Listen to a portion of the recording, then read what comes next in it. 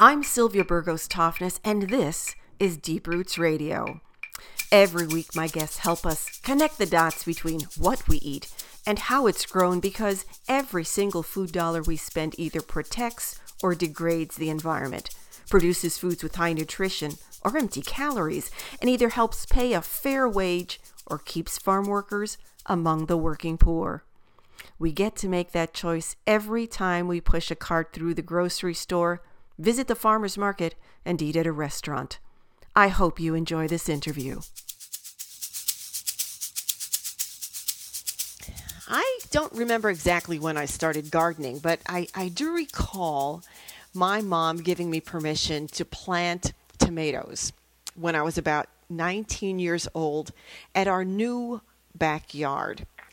I planted them, I fed them, I watered them, and what I ended up with were plants that were about 6 feet high and not a single tomato on them. But that wasn't the tomatoes' fault. I had planted them in a pretty shadowy spot in the backyard. Things did get better over the years, though, and one of my guides was my grandma, who could make things grow anywhere, whether it was in the tiny little sandy back lot on Staten Island where we would spend our summers, or on the fire escape in her Manhattan tenement building. Things grew for Grandma. Well, let's fast forward a little bit. And it's now the early 80s, and it's my first yard. I'm planting in a wonderful South Minneapolis yard, and I decided to do it organically. And so in this instance, I was guided by many of the books by Rodale Press. And it was then that I became acquainted with an organization called the Seed Savers Exchange. Now, Seed Savers is a formal organization, but its purpose is to really protect and perpetuate open pollinated seeds from all over the world. And so these were the tomatoes that your grandfather or grandmother would grow. They were the beans that were saved on a farm over several generations. And it was by meeting some of these Seed Savers people that I learned many startling and sometimes very disturbing things. For example, at one of their meetings, I heard from a gentleman from Asia who explained that saving seeds in his country was illegal. And in fact, his livelihood and sometimes people's lives were threatened by saving the seeds that they had grown for generations, because that activity interfered with a political agenda in that country. I would have never known that seed saving was such a political activity. But I guess when you are involved in saving the seed that then can feed people, it might have really big impact. Well, that was many years ago, and today, here we are in 2015. And one of the things I like to do is buy heritage seeds and grow things out and maybe save a tomato or save some beans and share those seeds with my friend. Well, little did I know that perhaps this activity here in the U.S. might also be questionable.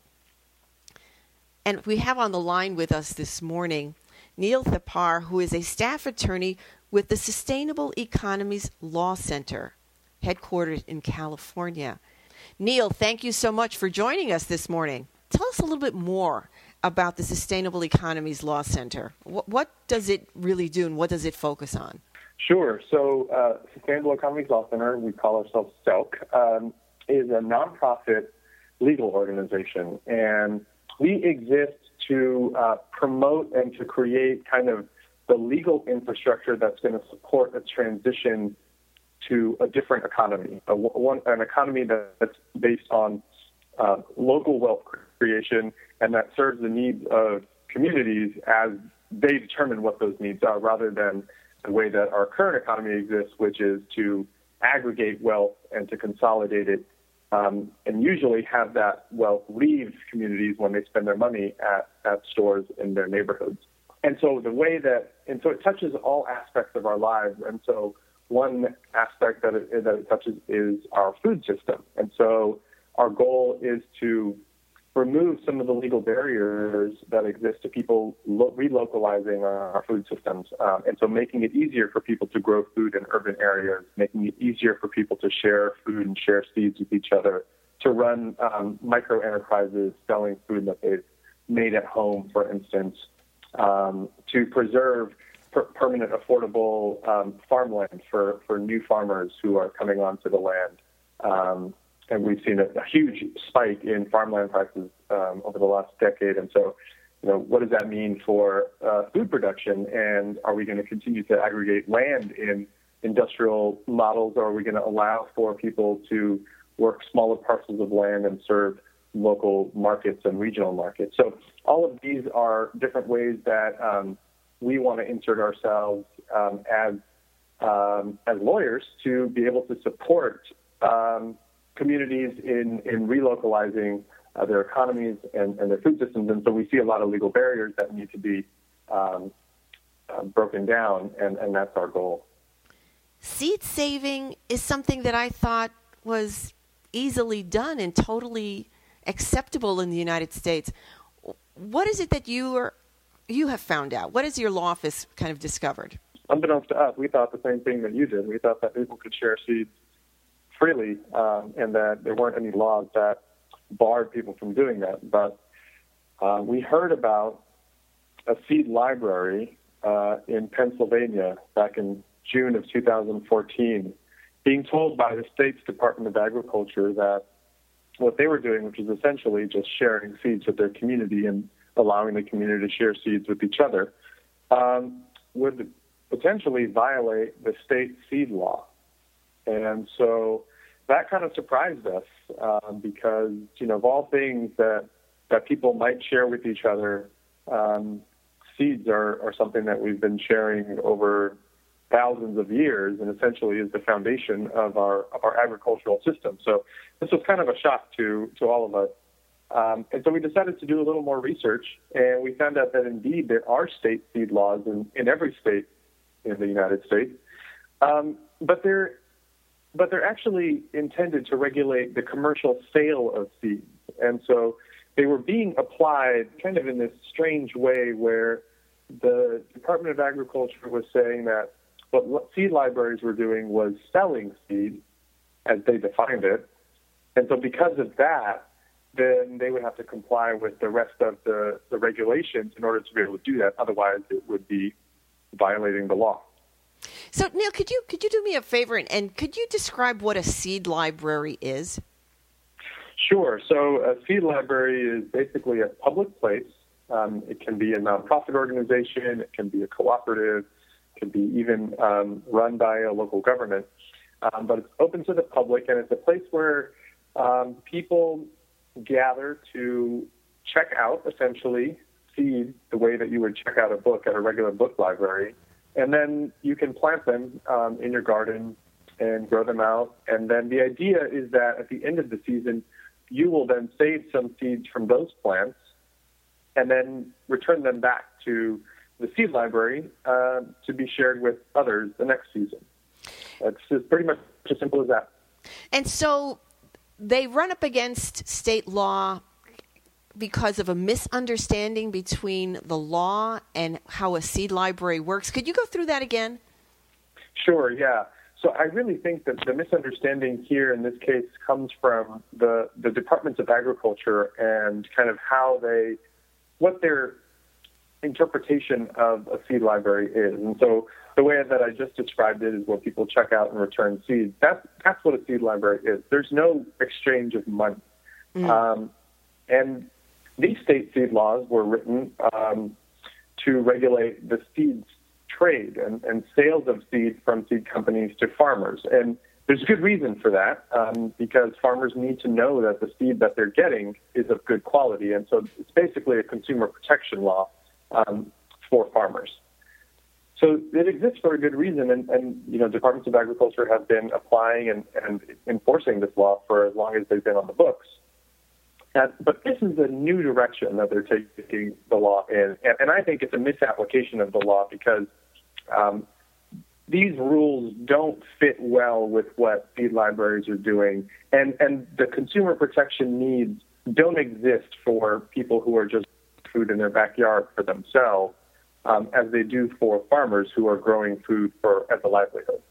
So, according to the laws, I mean, what kinds of things are commercial seed companies required to do in order to comply with that law?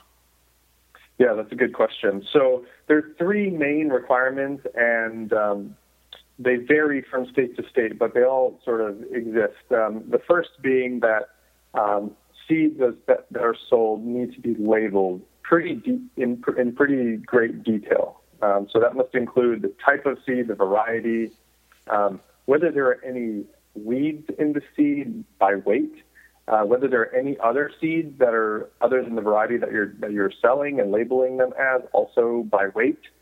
So there's a labeling requirement.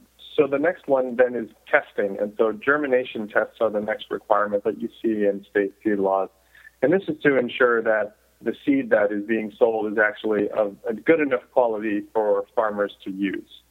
And so there's a requirement, depending on the variety, of what percentage of seeds actually germinate. And so the way that you do this is by sending your seeds to a lab, and they test them and send them back to you and tell you whether you've met the standard or not. Mm-hmm. And then the third requirement is a permitting requirement. So the Departments of Agriculture want to know who's selling seed in the state. And so this is usually an annual permit that you have to get from the Department of Agriculture, which is usually a minimal fee, and then essentially some states will charge more based on how much quantity of seed you're selling. So those are the three main requirements that seed companies have to follow. And this is a little bit simplified. There are some more details in there, but that's essentially, those are the rules. These rules make a lot of sense if you're selling a lot of seed on the commercial market, and especially to farmers who then have to make their own livelihood from it. But and these laws, I guess, they've been on the books for a long time? It varies. Some of them are from the 30s, as early as the 30s, and some of them are as new as 2004, I've seen. Well, I would think that most legislative bodies or enforcing bodies would take a look at a seed library and say, that's obviously not the same thing, and maybe they will simply not enforce the law. But is that the case? Is it simply a matter of people turning a blind eye, or are there some states where this is actually being enforced? Up until last year, I don't think that Departments of Agriculture had even had seed libraries on their radar. This is not an area. Most seed libraries are in urban areas, not close to farms, not really dealing with farms so much. So this was not something that I think anybody even paid attention to. Since then, however, some states have decided that they're going to interpret their seed laws to apply to seed libraries. And so it started with Pennsylvania, but now Minnesota, Nebraska, and Maryland as well have all interpreted their seed laws to apply to seed libraries. And so I think it varies by state, and it depends on who the regulator is and whether or not they feel like this is something that they want to address. And it's just been a state-by-state process so far. And the difference really, I think, is, which is important to state, is that these rules are good rules for seed companies. However, they actually cost a lot. And if you're a seed company, then you have an investment in your company that allows you to pay for this. But people who are sharing seeds at libraries, this is all volunteer run for the most part. And so there's not a way for, if these rules are applied, these seed libraries can't operate the way they've been operating.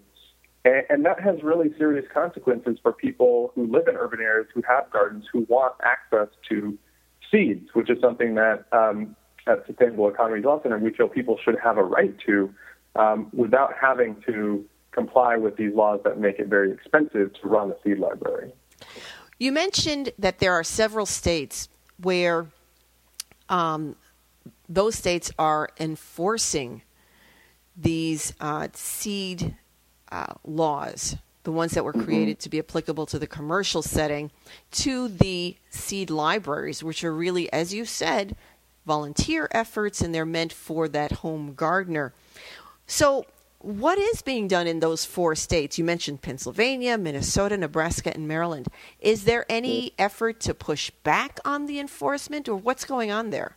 Yeah, there definitely are efforts, and we are thankful to be a part of those efforts at Selk. So, when we found out about this, we did some research, and like I mentioned earlier, sort of found that the laws were being misinterpreted, at least in Pennsylvania. And so we decided, this fits right in with our mission. And of course, there are seed libraries in all of those states, and they are at risk now of being shut down or having to comply with these laws, which they can't do. So we thought that we would to try to help organize some groups in those states to propose an amendment to the state seed law to exempt seed libraries from the laws, so that the Department of Agriculture then could not use that and apply that law to seed libraries. And we thought that fit with the intent of the seed laws, because they were intended to regulate only commercial sales and not the free sharing. So yes, there's been legislation and a lot of organizing happening around the country through a petition that we started online, which is at SaveSeedSharing.org. And it's an online petition, and we've received a remarkable amount of support so far for that. And that led to groups in Minnesota, Nebraska, Illinois, and Pennsylvania organizing to advocate for changes to the law to exempt seed libraries. Wow. So are any laws now kind of being entertained? Anything that's close to being voted on? Yeah, there are. So the one that's closest, I would say, is in Minnesota. There's an amendment that was introduced, and it is going through the legislative process right now. It went through a committee hearing and passed out of the committee with unanimous support. And so we expect that by the end of this legislative session, that bill will pass and hopefully be signed into law at the end of the year. And so that one's the closest, and so we're most excited about that. And there's a couple other bills that were introduced in Nebraska and Iowa and Illinois. Right now, it's hard to say whether those are going to move forward this year. We did receive opposition to our bill from the Seed Trade Association, the American Seed Trade Association, which is a trade association of seed companies. I'm not sure if those are going to pass this year, but if we get Minnesota's law passed this year, then I think that'll serve as one example of how other states can move forward to protect seed libraries in the future. And so I think that'll be a good precedent going forward. If someone wants to find out more about this, the best way, I think, is for people to go on to SaveSeedSharing.org, sign the petition, because then you will receive just a once monthly sort of update as to sort of what's going on. The other way, if people don't want to sign the petition, is to go to our website, which is theselk.org. It's THESELC.org / Save Seed Sharing, and Save Seed Sharing are spaced by the underscore. So save_seed_sharing. It's really important for anybody who's interested in kind of learning about our food system to really include seeds in that equation, because seeds really are where our food system begins and ends. And there's a lot, this issue of seed libraries kind of is just one that's being highlighted that's a part of a broader context of issues related to our access and our ability to use and to share seeds with each other. And so I think it's really important to connect those dots within the food system. And then outside of that, I think, looking at how our food economy mirrors our broader economy is also an important connection to make, because I think this idea of consolidation of wealth, or consolidation, in this case, of seed, is a thread and that's common among a lot of different areas of our economy. It includes renewable energy, includes housing, transportation, even wages, even the kind of livelihoods that people can make. All of this is kind of tied together, and that's what we hope to kind of bring to light at the Sustainable Economies Law Center. Well, thank you so much, Neil. We've touched on one topic, the seed savings, and at that we just, in fact, gave it a few minutes. So I hope that maybe you and I can chat again about some of the other issues of key concern to the Sustainable Economies Law Center. Do you think that might be possible? Yeah, I think that would be lovely. Good enough. Well, thanks an awful lot, Neil. I hope that you have a good day then. Thank you, Sylvia. Take care.